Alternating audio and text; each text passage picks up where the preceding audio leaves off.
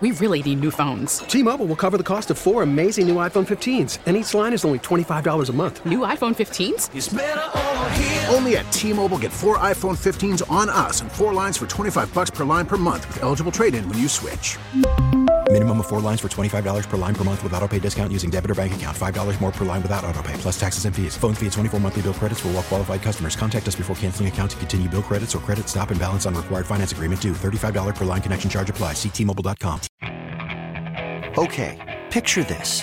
It's Friday afternoon when a thought hits you. I can waste another weekend doing the same old whatever, or I can conquer it. I can hop into my all-new Hyundai Santa Fe and hit the road.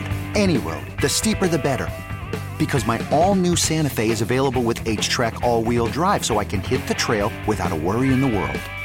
Heck, with 3 rows and best-in-class rear cargo space, I can pack the whole family in with all our gear. We've got available dual wireless charging for our phones, so we'll never lose touch with civilization, and we won't lose touch with the primordial power of Mother Earth. So which is it? Waste the weekend or do something a little more epic? And conquer it in the all-new Hyundai Santa Fe. Visit HyundaiUSA.com or call 562-314-4603 for more details. Hyundai, there's joy in every journey. You know, you might think about taking Jesus Christ as your Savior instead of fooling around with all this stuff. Jesus. This is Dirt and Sprague. I like him very much. He know help curveball. You trying to say Jesus Christ can't hit a curveball? With Andy Dirt Johnson and Brendan Sprague. What the hell's going on out here? Well, Nick's scared because his eyelids are jammed in his old man's hair. We need a live rooster? We need a live rooster to take the curse off Jose's glove, and nobody seems to know what to get Millie or Jimmy for their wedding present. Dirt and Sprague on 1080. That's all. We got one damn hit. You can't say damn on the air. Don't worry, nobody's listening anyway. The Fans. All right, welcome back in. Hour 2. Dirt and Sprague in. From across the sea. The Odyssey app, 99.5 HD2, 1080 AM, and YouTube.com/1080 The Fan. Comment section's fired up on YouTube this morning. Is it? They're all ready to go on a football Monday. Are we giving Dobbs our flowers in the comment section? A lot of Dobbs thoughts. Yeah. We got a lot of Seahawk fans not happy right now in the comment section.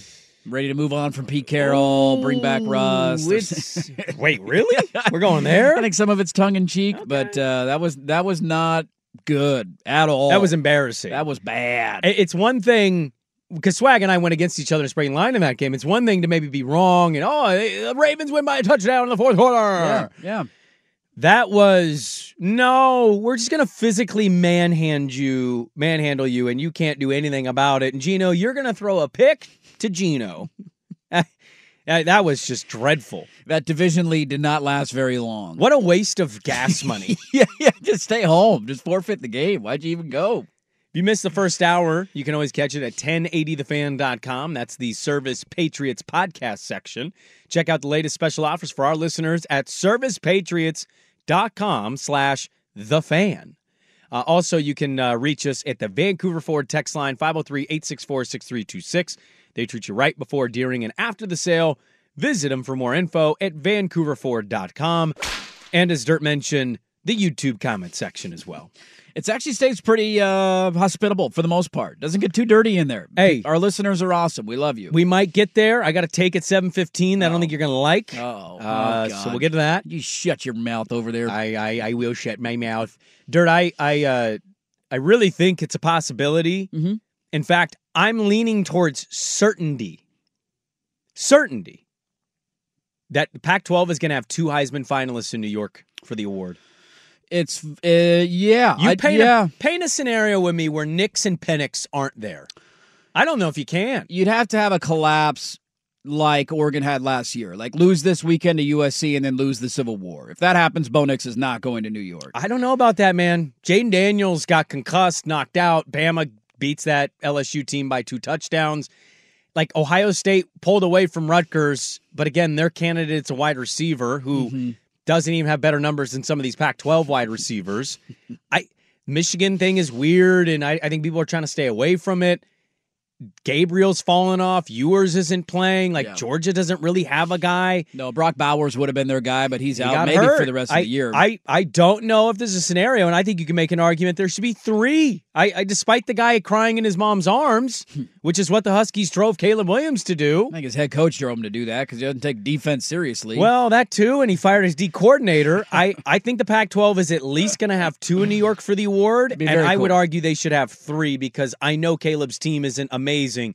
Caleb is single-handedly done for that team what no other player is kind of asked to do for his. So I think there's at minimum, Dirt, a guarantee of 2 players in New York. I have made the argument now for 2 weeks, and I thought about it on Saturday as their games were going on at the same time. I found it hilarious that Jaden Daniels got all the attention in the world as a dark horse Heisman. Here comes LSU.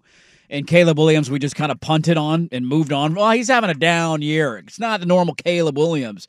Dude, their numbers are identical across the board. Daniels had a few more rushing yards coming in, but Caleb has more rushing touchdowns. Passing numbers are nearly identical. And it was hilarious to watch them both play. And my thumb got burned out on Saturday evening, going back and forth between Alabama, LSU, and USC and Washington. Both of them having moments where you're like, Jesus, these guys are incredible.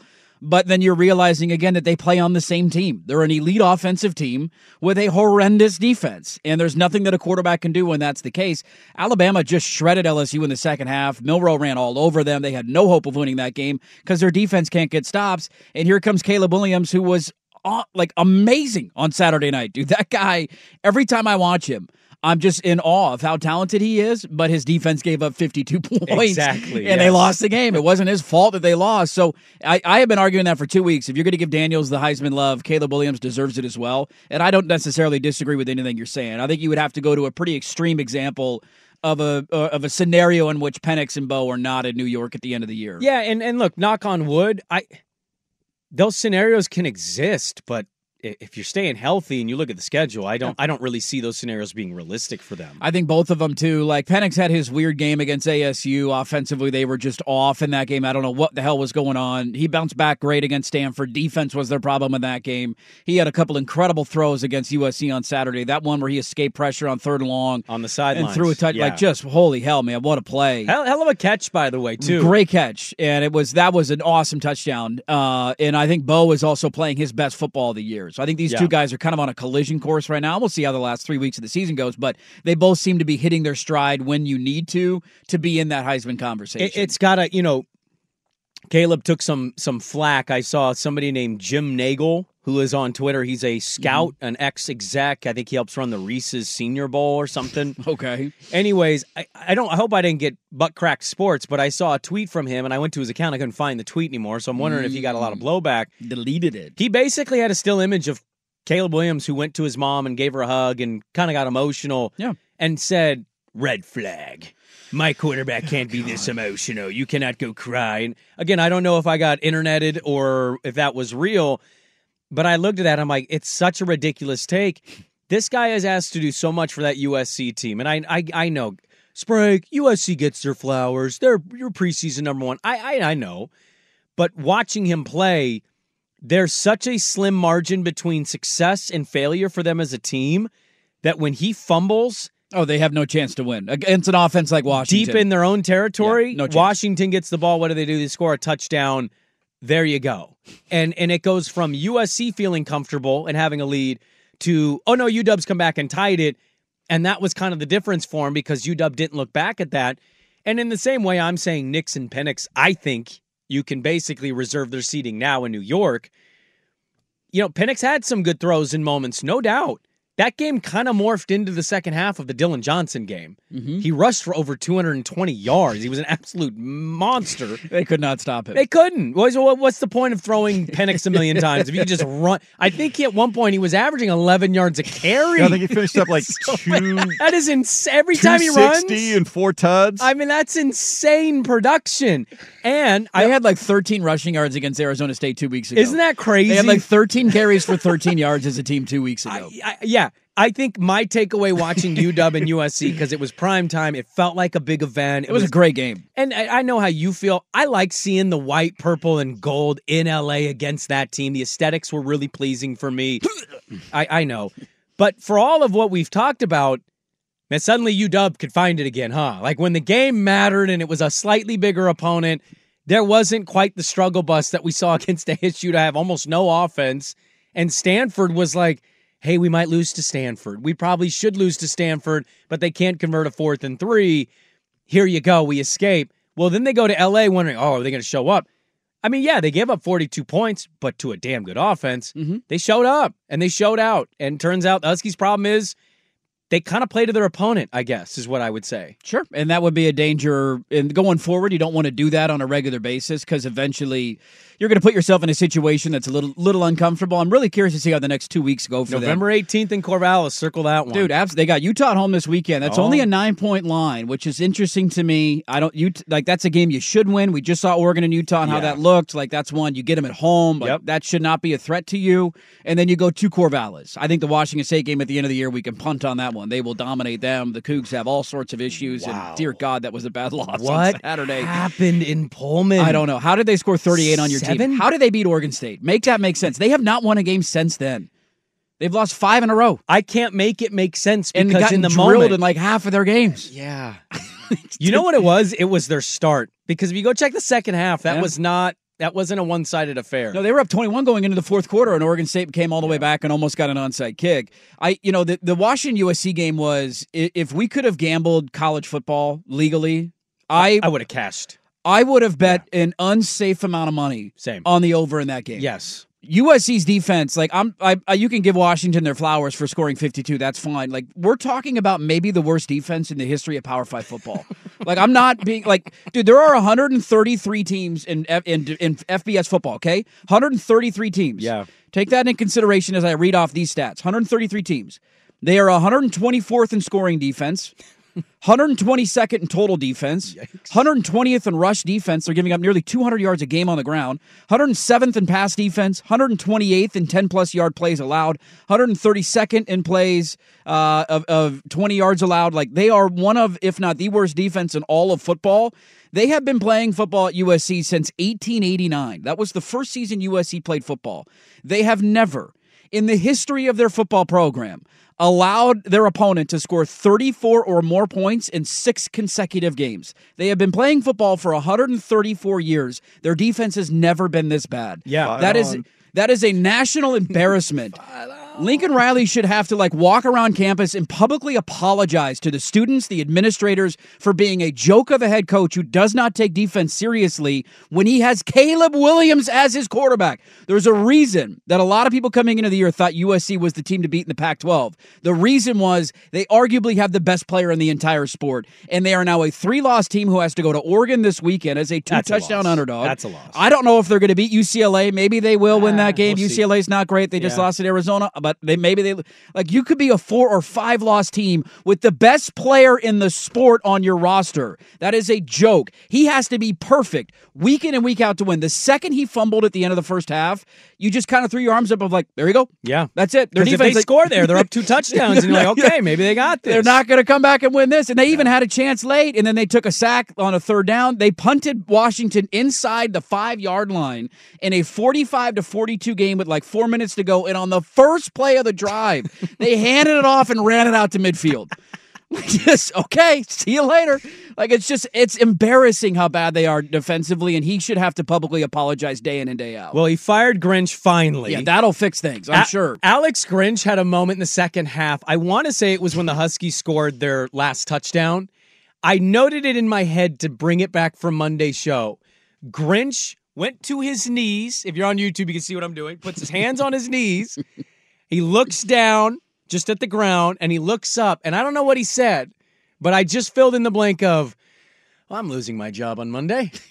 And he lost it on Sunday. I love that this was the week that he got fired, by the way. Washington was going to score 50. Yes. That was a cement lock of all time. If you struggle to stop Arizona State with a 3rd-string quarterback, let me tell you what Washington's going to do to your defense. Arizona State. Utah. They couldn't stop Utah with a big farmer. Colorado. I mean, you had 5 games prior to this point. You could have shifted and maybe changed your circumstance defensively.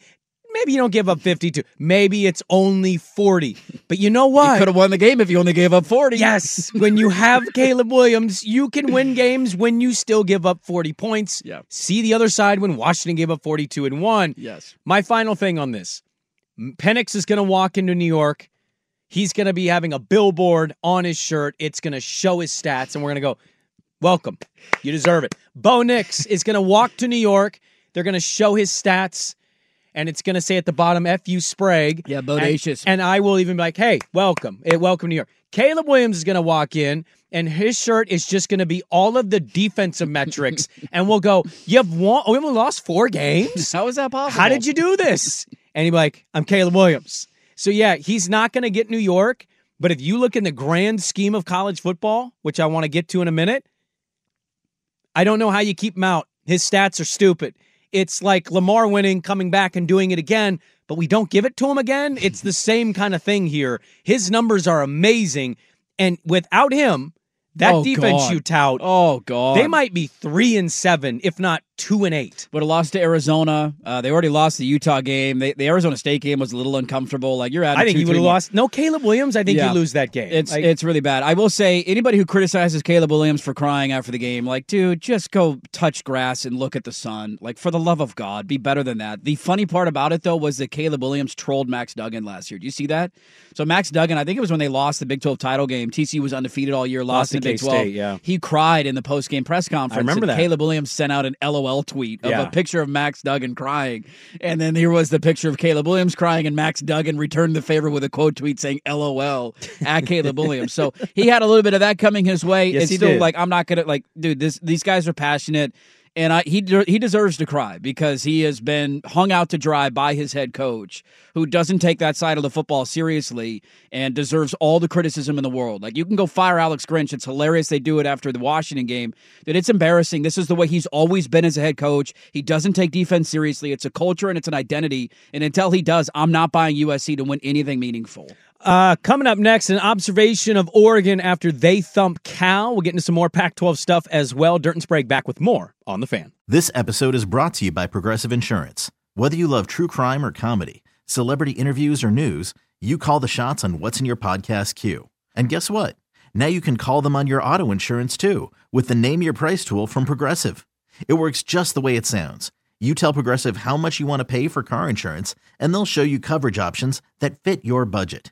Get your quote today at Progressive.com to join the over 28 million drivers who trust Progressive. Progressive Casualty Insurance Company and Affiliates.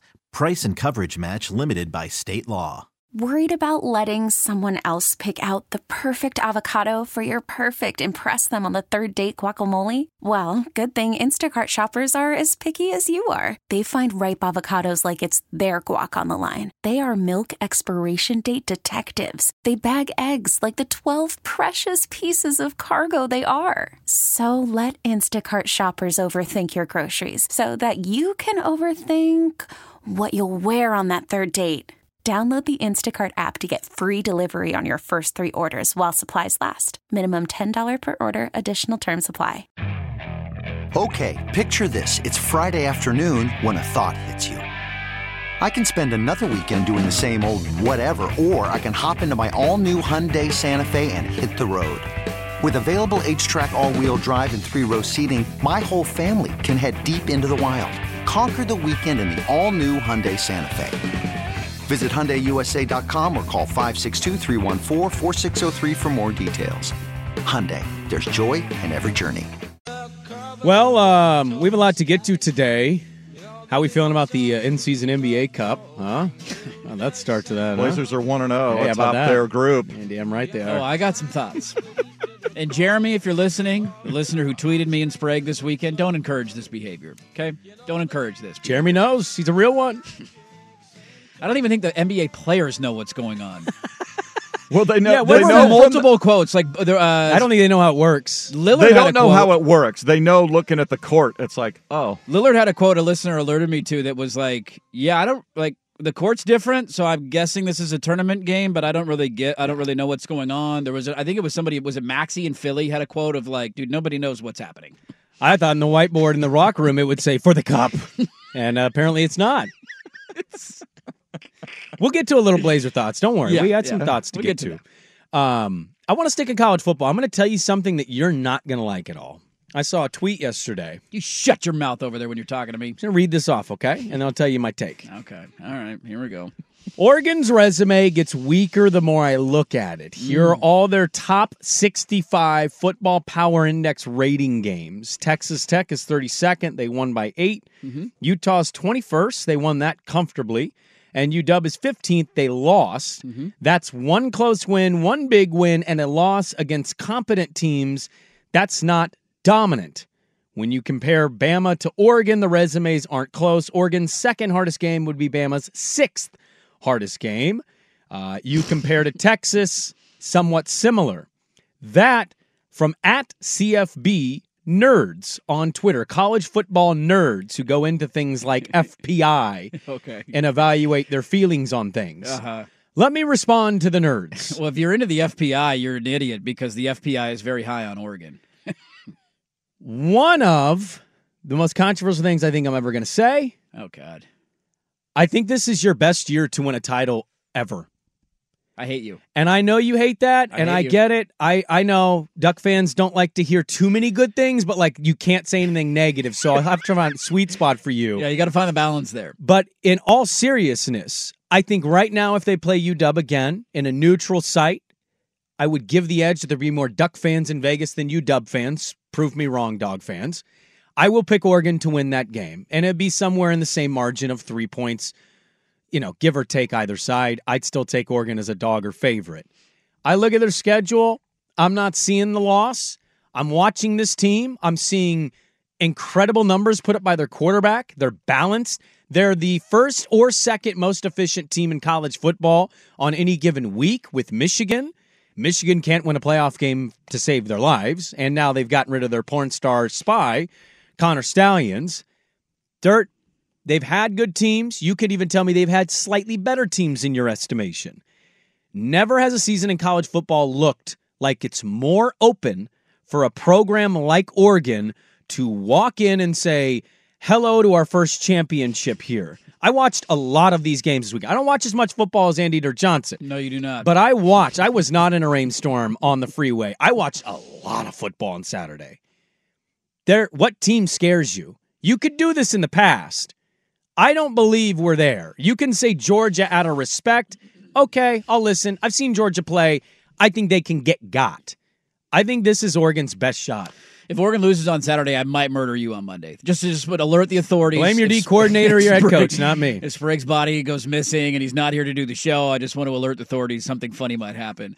It was funny watching the game on Saturday. That had, the first quarter was really weird. I don't know if I've ever seen two dumber turnovers than what Oregon had in the first quarter of that game. The tipped pick? On the first play of the game. Oh, God, here we go. It's a downpour.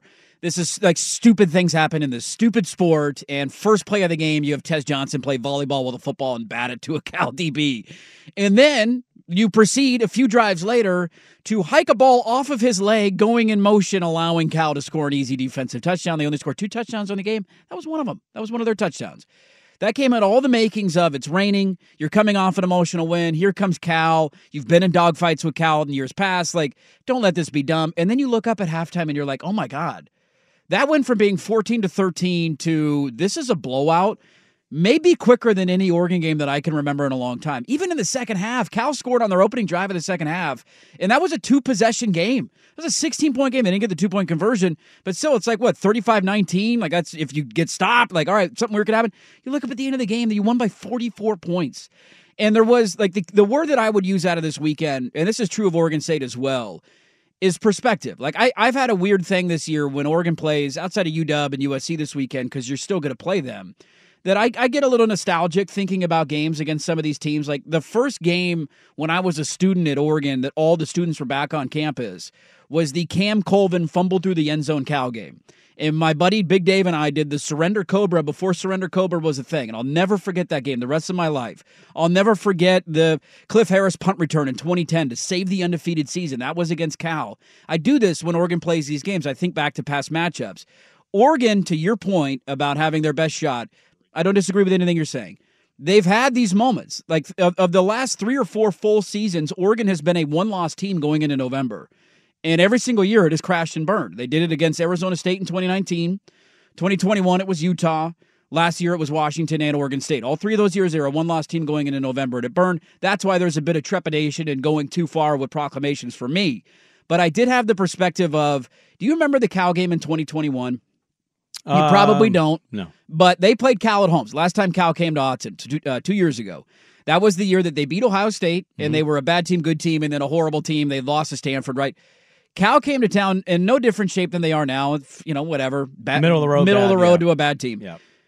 The Oregon needed a goal line stand to win that game. 24. That was Kayvon, right? That was on that Kayvon last went drive. crazy on the last That's drive. right. He was knocked out of the first half for a targeting call. That's Came right. back in the second half, dominated the game. They won 24-17, and Cal had like 8 shots inside the 10-yard line to win the game, and they couldn't do it.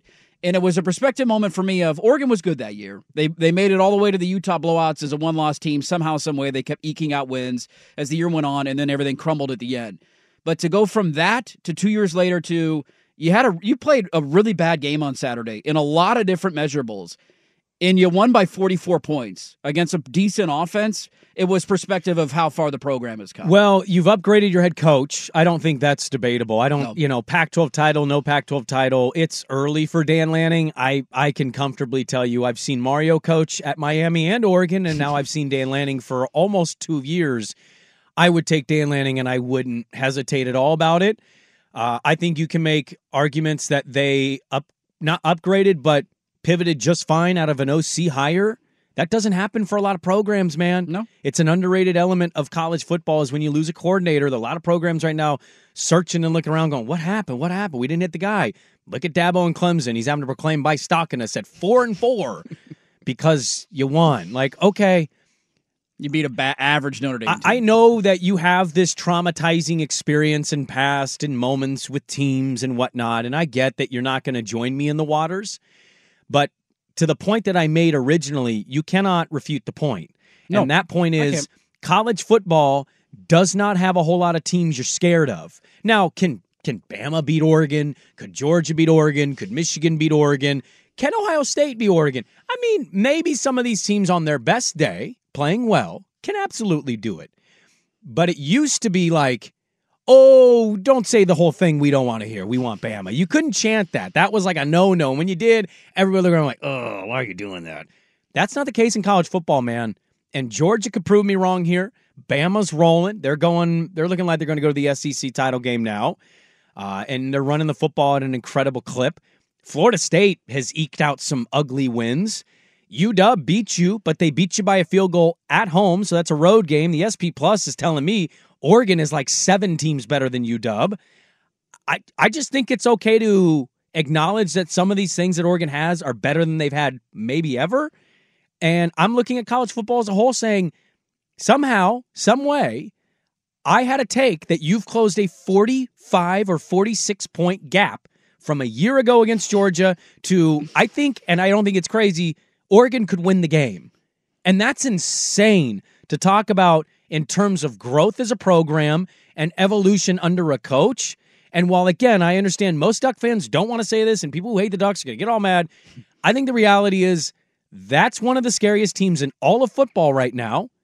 They play poorly and they still win by 40, and the rest of the college football world isn't really blowing people away. So you might not want to sit in it, but I'm saying it right now in early November because they have USC at home. I think they win. And if they stay healthy the rest of the way, I think they can win the conference, get to a playoff, and make any of those other 4 teams very uncomfortable. From a coaching angle, too, one of the bigger takeaways that I honestly had from Saturday, not surprised that Oregon won. I picked Cal to cover the spread because I knew the weather was going to be bad, and you tell me they find a backdoor touchdown similar to Wazoo, I wouldn't have been shocked. One of the bigger takeaways from that game, and this is a dumb thing that'll play out in the future, but nonetheless I got extremely excited about, this new coaching staff maybe has fixed Ty Thompson because he looked awesome late in that game. I'm ready to, yeah. I mean, hey, you want to overreact to Aiden Childs in garbage time? That's fine. Let me overreact to Ty Thompson. You were the one that reacted to Aiden Childs today, not me. Beaver fans have been pumping him up all year. They going to start Ty Thompson next year? I don't know. That's what I think you do know. You're thinking about it if he's going to play that way when he comes into games. Yeah, I'm not. Yeah, okay. He looked great. Yeah. He looked great. What was the score? I mean, they won by 40, and he led 2 of their touchdown drives. Yeah, you're bringing up an irrelevant. What does Ty Thompson have anything to do with this? Because you never know when a quarterback's going to get hurt. You never know what the beautiful thing about college football is that you're always looking at this year and the future and where your program is going. And Oregon needs to figure out where their quarterback is going to be next year. It might be a transfer. Yeah. It might be Ty Thompson. I don't know what they're going to do. They have put him into games in years past, and he has looked awful. He has looked unprepared. He throws picks. It doesn't look good. And every time they brought him in this year, there's been a significant sign of growth. And it's really encouraging to see that a staff who has another year with a player can at least start to pull that out. Is Ty Thompson going to be a Heisman Trophy winner? I'm not arguing that. I'm just saying he looks drastically better than he did over the last 2 years. Is this your way of avoiding what I'm talking about? I'm not talking about backup quarterbacks. I'm just Is this your way of avoiding it? No, I'm not avoiding anything. Okay. I just thought that was a takeaway from the game. Oh, okay. When Aiden Childs comes in garbage time early in the season, you guys got jacked about it, did you not? Well, yeah, it's a slightly different situation. How is it different? It's a young quarterback coming into game in a garbage time. Ty Thompson's not a young quarterback. You cannot be in college football for 4 years. I know, redshirt sophomore. This is his 3rd year of college football. Okay, 3 years is a long time to be in college football. It is, and that's why it's nice that he's showing signs of life. All right. I guess. I don't know what you want me to do with this Ty Thompson take. It has nothing to do with anything I'm talking about. You don't have to do anything with it. I'm not touching your take. That's okay. You don't have to touch the take, but when it happens, you can look at me and say, good take. I wish I would have had the balls to get in with you. The water was warm. Yeah, and if they lose, I'm going to murder you. Well, blame your defensive coordinator, because I'm assuming that's what happens. We have a lot to get to, a lot more in the Pac-12. Other college football, we had some upsets happen. One team kind of eliminated from the playoff this weekend. So we'll get to that coming up. A little more NFL, Dirt and Sprague, and some Blazer talk next on The Fan. Hiring for your small business? If you're not looking for professionals on LinkedIn, you're looking in the wrong place. That's like looking for your car keys in a fish tank.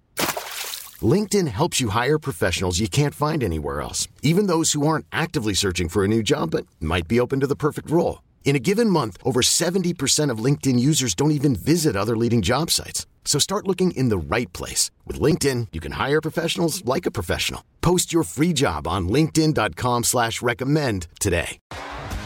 T-Mobile has invested billions to light up America's largest 5G network, from big cities to small towns, including right here in yours.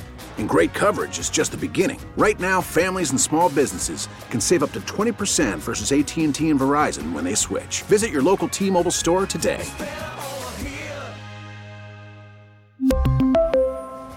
Plan savings with 3 lines of T-Mobile Essentials versus comparable available plans. Plan features and taxes and fees may vary. After the end of a good fight, you deserve an ice-cold reward. Modelo, the mark of a fighter. You've earned this rich golden lager with a crisp, refreshing taste. Because you know, the bigger the fight, the better the reward. You put in the hours, the energy, the tough labor. You are a fighter, and Modelo is your reward. Modelo, the mark of a fighter. Drink responsibly. Beer imported by Crown Imports, Chicago, Illinois. Well, let's get to the Beavers. We talked about them at 6:15 this morning. They go on the road to Colorado, another Pac-12 after dark game. You guys got a 2:30 kick this week. That's nice. Home game at 2:30. Yeah. Okay. I couldn't be less enthused for a football game. I might not watch this live. Like, that's how uninterested I am in watching Stanford football. Stanford's not very good, Bob. They're not very good. And it's a home game. It is a home game, or it should be a blowout. Yeah. This one was not, and it was a dogfight late. Colorado going into the game, or late in the first half, I should say. Colorado going into the game fired their offensive coordinator. No, they didn't fire him. They replaced him. He was on the sideline. He was still there, but they decided their offensive coordinator was the problem, and we're going to change who calls the plays, and then evade questions about it all night. Colorado going into the fourth quarter had scored 5 points.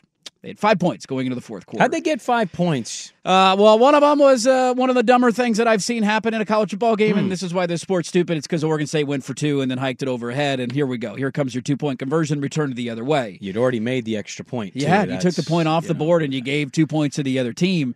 This was a game. It was a 7-3 game late in the first half, and Oregon State pinned Colorado inside the 5-yard line. With less than a minute to go, Colorado's idea was to throw 3 straight incomplete passes and then punt the ball immediately back to Oregon State and allow them basically a 40-yard field going in. They scored a touchdown. When that thing happened, you kind of knew the game was over. It was the momentum swing that Oregon State needed. But how did we feel? 26-19 the final. Colorado covers the 2-touchdown spread. You struggled and you won by 10. You won on the road, which is never easy, which you deserve credit for every time you win on the road. But a lot of the same things that have bothered me watching this team play home versus road showed their ugly head again. I would ask if we could just take the headset of the head coach during special team moments. Like, I just prefer that at this point. Keep him out of it and just make the calls yourself, because I don't know what we're doing here. Back-to-back weeks, you have these bad moments, and I'm glad the 2 points didn't come back to, rear their ugly head. I watched a Colorado team, Dirt. Kind of looked like a team ready to roll over. And Shedeur looked uninterested, and he was taking massive hits, and I thought he was going to leave for the whole game once he left the locker room. And you were in a dogfight with that. Dion called a timeout with 2 seconds to go. The game was over. I don't know what that was about. He demoted his offensive coordinator on a Friday, which is probably a smart move, to bring in, checks notes, Pat Shurmur, who has no real great success record of offensive coaching in his life as an OC. And what did their offense do? Significantly less production, significantly less successful. I give Oregon State's defense a lot of credit, obviously, but you eked out what you were supposed to win, and you won. You didn't cover, and most of that game I'm screaming in my living room, this is why, Dirt, all week. No, I ain't going to bludgeon this team. When they go on the road, they are not to be taken seriously as a legit contender in this conference. They become a less than team. For whatever reason, it just is. And you mentioned the quarterback play. It was hard not to watch most of that game. And once you got past Brock Osweiler seeing DJ's last name wrong, watching that game and seeing Aiden Childs come in and wheel and deal, and most of that point, DJ had struggled. It wasn't impressive. Nope. Is what I'm saying. So, yeah, good road win, but you do need to point out the tendencies continue on the road to be a little different than they are at home. Yeah, I thought that offensive performance was really disappointing. Like, Colorado's defense is bad. Yes. Bad. And we couldn't score 30. And without Dion handing you an absolute gift at the end of the first half, that's a 7-3 game at the half. And the only touchdown drive that would have been scored at that point was by Aiden Childs, who did it running around making play. He didn't even complete a pass. He just scrambled around and was using his legs. They couldn't really establish a dominant ground game, which it felt like they would be able to despite the injuries that they've had up front. And I guess, look, some of that I give credit to Colorado, I guess. Maybe they're playing more inspired defense. They weren't horrible a week ago against UCLA. They forced a bunch of turnovers. So maybe they're playing more competently on that side of the ball. But it was a game where I expected Oregon State to go in and pretty easily score 40. If it ended up being similar to the Cal game earlier this year, I wouldn't have been shocked by it. Like, Colorado can score points. That was the only thing that they could do all season. And then they demote their offensive coordinator, and they couldn't score a touchdown until Oregon State basically went into a prevent defense in the fourth quarter. Let's talk a little bit more about this, though, coming up next, and just the feelings on the quarterback position, because Oregon State has one more week where you have a tune-up, basically, that's an automatic win, and then you get that final stretch against Washington and Oregon, and a lot of how we feel about their season is going to be defined by those final 2 weeks. So we'll talk a little bit more about this. Your thoughts are welcome. Vancouver Ford text line 503-864-6326. Back after this on The Fan. We get it. Attention spans just aren't what they used to be. Heads in social media and eyes on Netflix. But what do people do with their ears? Well, for one, they're listening to audio. Americans spend 4.4 hours with audio every day. Oh, and you want the proof? Well, you just sat through this ad that's now approaching 30 seconds. What could you say to a potential customer in 30 seconds? Let Odyssey put together a media plan tailor-made for your unique marketing needs. Advertise with Odyssey. Visit ads.odyssey.com. Thought on the YouTube chat, we're talking about Oregon State. They beat Colorado. Touchdown win, 26-19, your final in Boulder. I brought it up earlier. As my voice cracks, There were moments in that first half that I thought, is this the time to make a change? It was not looking pretty with DJ at quarterback. They were really struggling to move the ball. He was under pressure a lot and not getting rid of it, not using his legs as he should. Aiden Childs ended up using his legs, and that's how they scored that touchdown. Comment said Aiden Childs isn't there yet. He still throws at least one ball that should be picked each series. I don't know about each series. He's had a couple of those. He had a near one against Arizona a week ago. There was a close call in this game in the drive that he was in. He's a freshman, so you're going to have mistakes like that. There was an aspect, though, just watching the juice that he brought when he was in the game, that it was, I don't know how close the staff got to that. And DJ they got that turnover late. They scored the touchdown. You go 14-3. Like, you're obviously not going to make a change there. But it was less than stellar quarterback play, I would argue, for the second week in a row for Oregon State, and that was something that I did not see coming because of how bad Colorado's defense was. So again, you got one more tune-up this week against Stanford. Somebody texted in, how did the easily winnable game against Stanford go for Washington State? Like, Washington State's in a tailspin, man. They've lost 5 games in a row. I didn't see them losing, though. I didn't see them losing that game to Stanford, no. But they also they lost 44-6 at home to Arizona, man. 44-6 at home. Like, Washington State has not been right for a while. They couldn't score an offensive touchdown against UCLA. Like, that team has been struggling mightily. I think Oregon State's playing a different level of football than them right now. I know they lost to them earlier this year.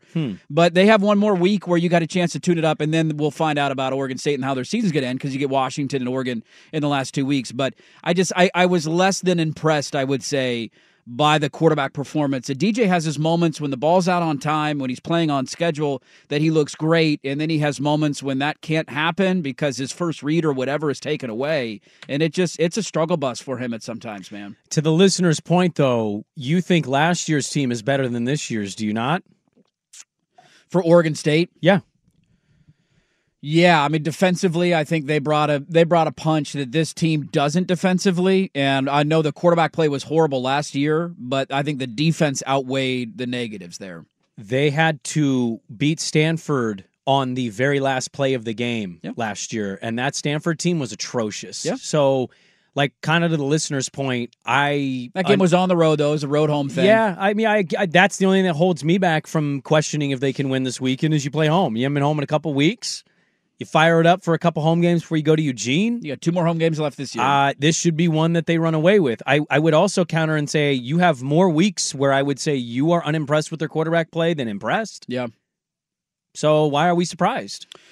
Yeah, I don't know necessarily that we're surprised. I think part of it is the opponent, like going in to play a defense as bad as Colorado's. That was the surprising part for me. But it doesn't matter the opponent when you have clearly shown in the last 2 seasons you have no ability to go on the road and look great. Yeah.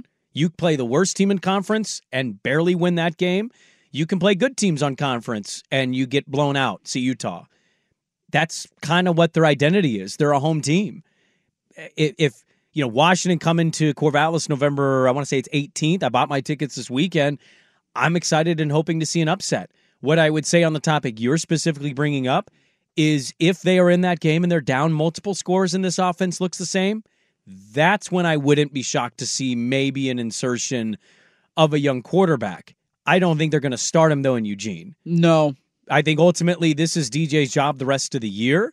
But in a game where their offense is doing what they did at Colorado and struggling, not scoring, not pushing the ball on the ground the way that they're used to, I could see the UW game being 21-3, 21-7, and at that point, Jonathan going, I need offense. I have to do something. Here comes Aiden Childs for another drive. Oh, that drive was not bad. Here's Aiden Childs. But I think the very following week, he would just start DJ on the road in Eugene, because that's asking a lot of a true freshman. I think it's easier to look good in small doses than to be in it every possession. Oh, 100%. And I some of this is on DJ. There's no doubt. It has not been quite what I think Oregon State fan was hoping for. His lack of mobility has been questionable at best. Mm-hmm. I don't get it. I don't understand why he doesn't use his legs and take off and run more. Things collapse around him. The pocket is... Their offensive line had a rough night on Saturday night, which is not something that we expected going in. He had moments where there's lanes, there's holes there, and he just stands around, and he doesn't make quick decisions. He doesn't step up in pockets. No. It feels like he lingers, he waits. Oh, there's a guy tackling him, and he's trying to throw it as he's getting tackled, or he takes a massive loss. That's frustrating, but that's also been their season. Their pass protection numbers are bad. Yeah, they're not good. They're not good. They're one of the worst or most given up pressure offensive lines in the conference. Their running attack is where their bread and butter is. Now, when they're at home again, they're a different team. I won't be shocked to see Aiden a lot more in the UW game if things get bad, but that's also a home game, and they're a different team at home. Very true. This should be your get-right tune-up game before you get into the last 2 games of your season. And, your season is what it is. It's going to be 8-4 or 9-3. I cannot see a scenario where they win out. I just can't. And not every fan wants to hear that. Not everybody wants to say that out loud. You can't win on the road against almost anybody, or you struggle to. So good luck in your Eugene game. And by the way, at that point, Oregon's probably playing for what? A solidifying the Pac-12 title game berth. So there you go. And then your home game against UW. That's a coin flip. You could win that game. I'm certainly not going to dismiss the idea of it. But UW gets up for big games, and they kind of have one specific area of offense that is the weakness of Oregon State's defense, and that's passing the football. I'll be surprised if they get through it. But I think this is a 9-3, 8-4 team. Overall, that's kind of where it feels like they're going to end up. Yeah, it is. I used the word perspective earlier with Oregon. I always try and do that when I'm following my teams, of just remembering where you've been and being thankful for the things that you have as a fan. And there was a moment on Saturday night as they win, and it's kind of you're never disappointed in a win, but it wasn't certainly the way the game played out that I thought it would when we talked about it last week. And it was just interesting to think of, like, yeah, you kind of left with a sour taste in your mouth, yet you got your 7th win of the season. You're 7-2. I think you're going to win this weekend. I don't think Stanford has a chance in hell in winning in Corvallis. And you're going to get to 8-2. Your 2 losses are by a combined 6 points. Lost by a field goal to Washington State. Lost by a field goal to Arizona. Yeah, some of that is a little misleading, though. I'll say that, too, as an Oregon State guy. Like, you were down late and 6 you scored. Points. Yeah. You were getting blown out by Washington State. Blown out. No, I'm not pushing back on that at all. But it is the reality. You've lost 2 games that were close. The Washington State game, a little misleading in the final score. Arizona, you should have won the Arizona game. That was a back and forth that you were in control late and you let it slip through your fingers. And you're 7-2, and there's that disappointed feeling in your mouth of like, God, because of how close you are, but also it's, I think, important to remind yourself of, like, dude, imagine saying that to a Beaver fan 5 years ago. Like, your team's going to be 7-2. You're going to go on the road and win against Deion Sanders. You'd say, wait, Deion Sanders is coaching college football? You're going to be 7-2 with 3 games to go in the season, probably going to move to 8-2, and there's going to be a hair of disappointment that comes with it. It's good perspective of where the program is. You're in tier 2 of the conference. Yeah. You are in the top tier, 2 tiers of the conference. If you broke it down into tier ranks, there's a tier 1. It's Oregon, Washington, and nobody else. And then tier 2, Oregon State, Utah, in there. Yeah, Arizona. Yeah, Arizona beat Oregon State, so let's be fair here. UCLA too. Yeah. Like, they were playing good ball. I expected UCLA to lose that game, but that's probably the tier 2, and then tier 3 is USC, and USC's close to a tier 2 team just because of Caleb. Yep. Like, they're not a tier 2 team, but Caleb can get anybody. So the Beavers get a win on Saturday night, 26-19 the final. They move to 7-2 on the year, and they get one more tune-up against Stanford, and then the fun final 2 weeks of the season, Washington at home, and then obviously the Civil War the day after Thanksgiving. I thought a Beaver fan put it really well. Jonathan Smith did such a good job rebuilding the program up that he created an expectation that now he is not living up to in some people's minds. I'm disappointed with a loss on the schedule. 2, really, if you look at Washington State now. But again, it's still a pretty damn good place to be in, where you're disappointing in an 8-win season. Yeah, you might win 9. Maybe you pull off the Washington win, right, and you're 9-3 this year, and you're going to humbug that season. It feels, I wouldn't humbug it. It would hurt because you look back at a couple of losses and go, what could it have been? But that's still a remarkable year for Oregon State. They won 10 games last year. They still got a shot to win 10 games this year because they're going to go to a bowl game. And so if you get 2 more in the regular season, you got a shot at getting to back-to-back 10-win seasons, which I don't believe has ever happened in the history of Oregon State football. So there are things to feel good about in Corvallis, no doubt. We got a lot to get to in the final hour of the show. A couple of more college football notes, including an all-time no call. Was it on purpose? Some more upsets in the college football landscape. We'll talk about the stupid in-season tournament. That needs to get discussed. And some other NFL thoughts. It is a loaded final hour. Don't go anywhere. Dirt and Sprague on 1080 The Fan. Okay, picture this. It's Friday afternoon when a thought hits you. I can waste another weekend doing the same old whatever, or I can conquer it. I can hop into my all-new Hyundai Santa Fe and hit the road. Any road. The steeper, the better. Because my all-new Santa Fe is available with H-Track all-wheel drive, so I can hit the trail without a worry in the world. Heck, with 3 rows and best-in-class rear cargo space, I can pack the whole family in with all our gear. We've got available dual wireless charging for our phones, so we'll never lose touch with civilization, and we won't lose touch with the primordial power of Mother Earth. So which is it?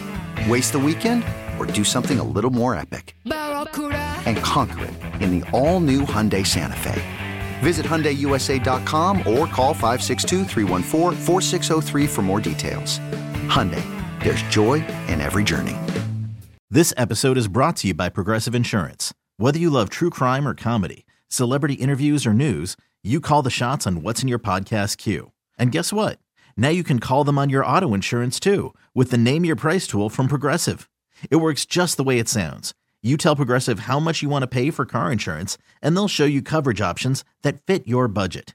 Get your quote today at Progressive.com to join the over 28 million drivers who trust Progressive. Progressive Casualty Insurance Company and Affiliates. Price and coverage match limited by state law. T-Mobile has invested billions to light up America's largest 5G network, from big cities to small towns, including right here in yours. And great coverage is just the beginning. Right now, families and small businesses can save up to 20% versus AT&T and Verizon when they switch. Visit your local T-Mobile store today.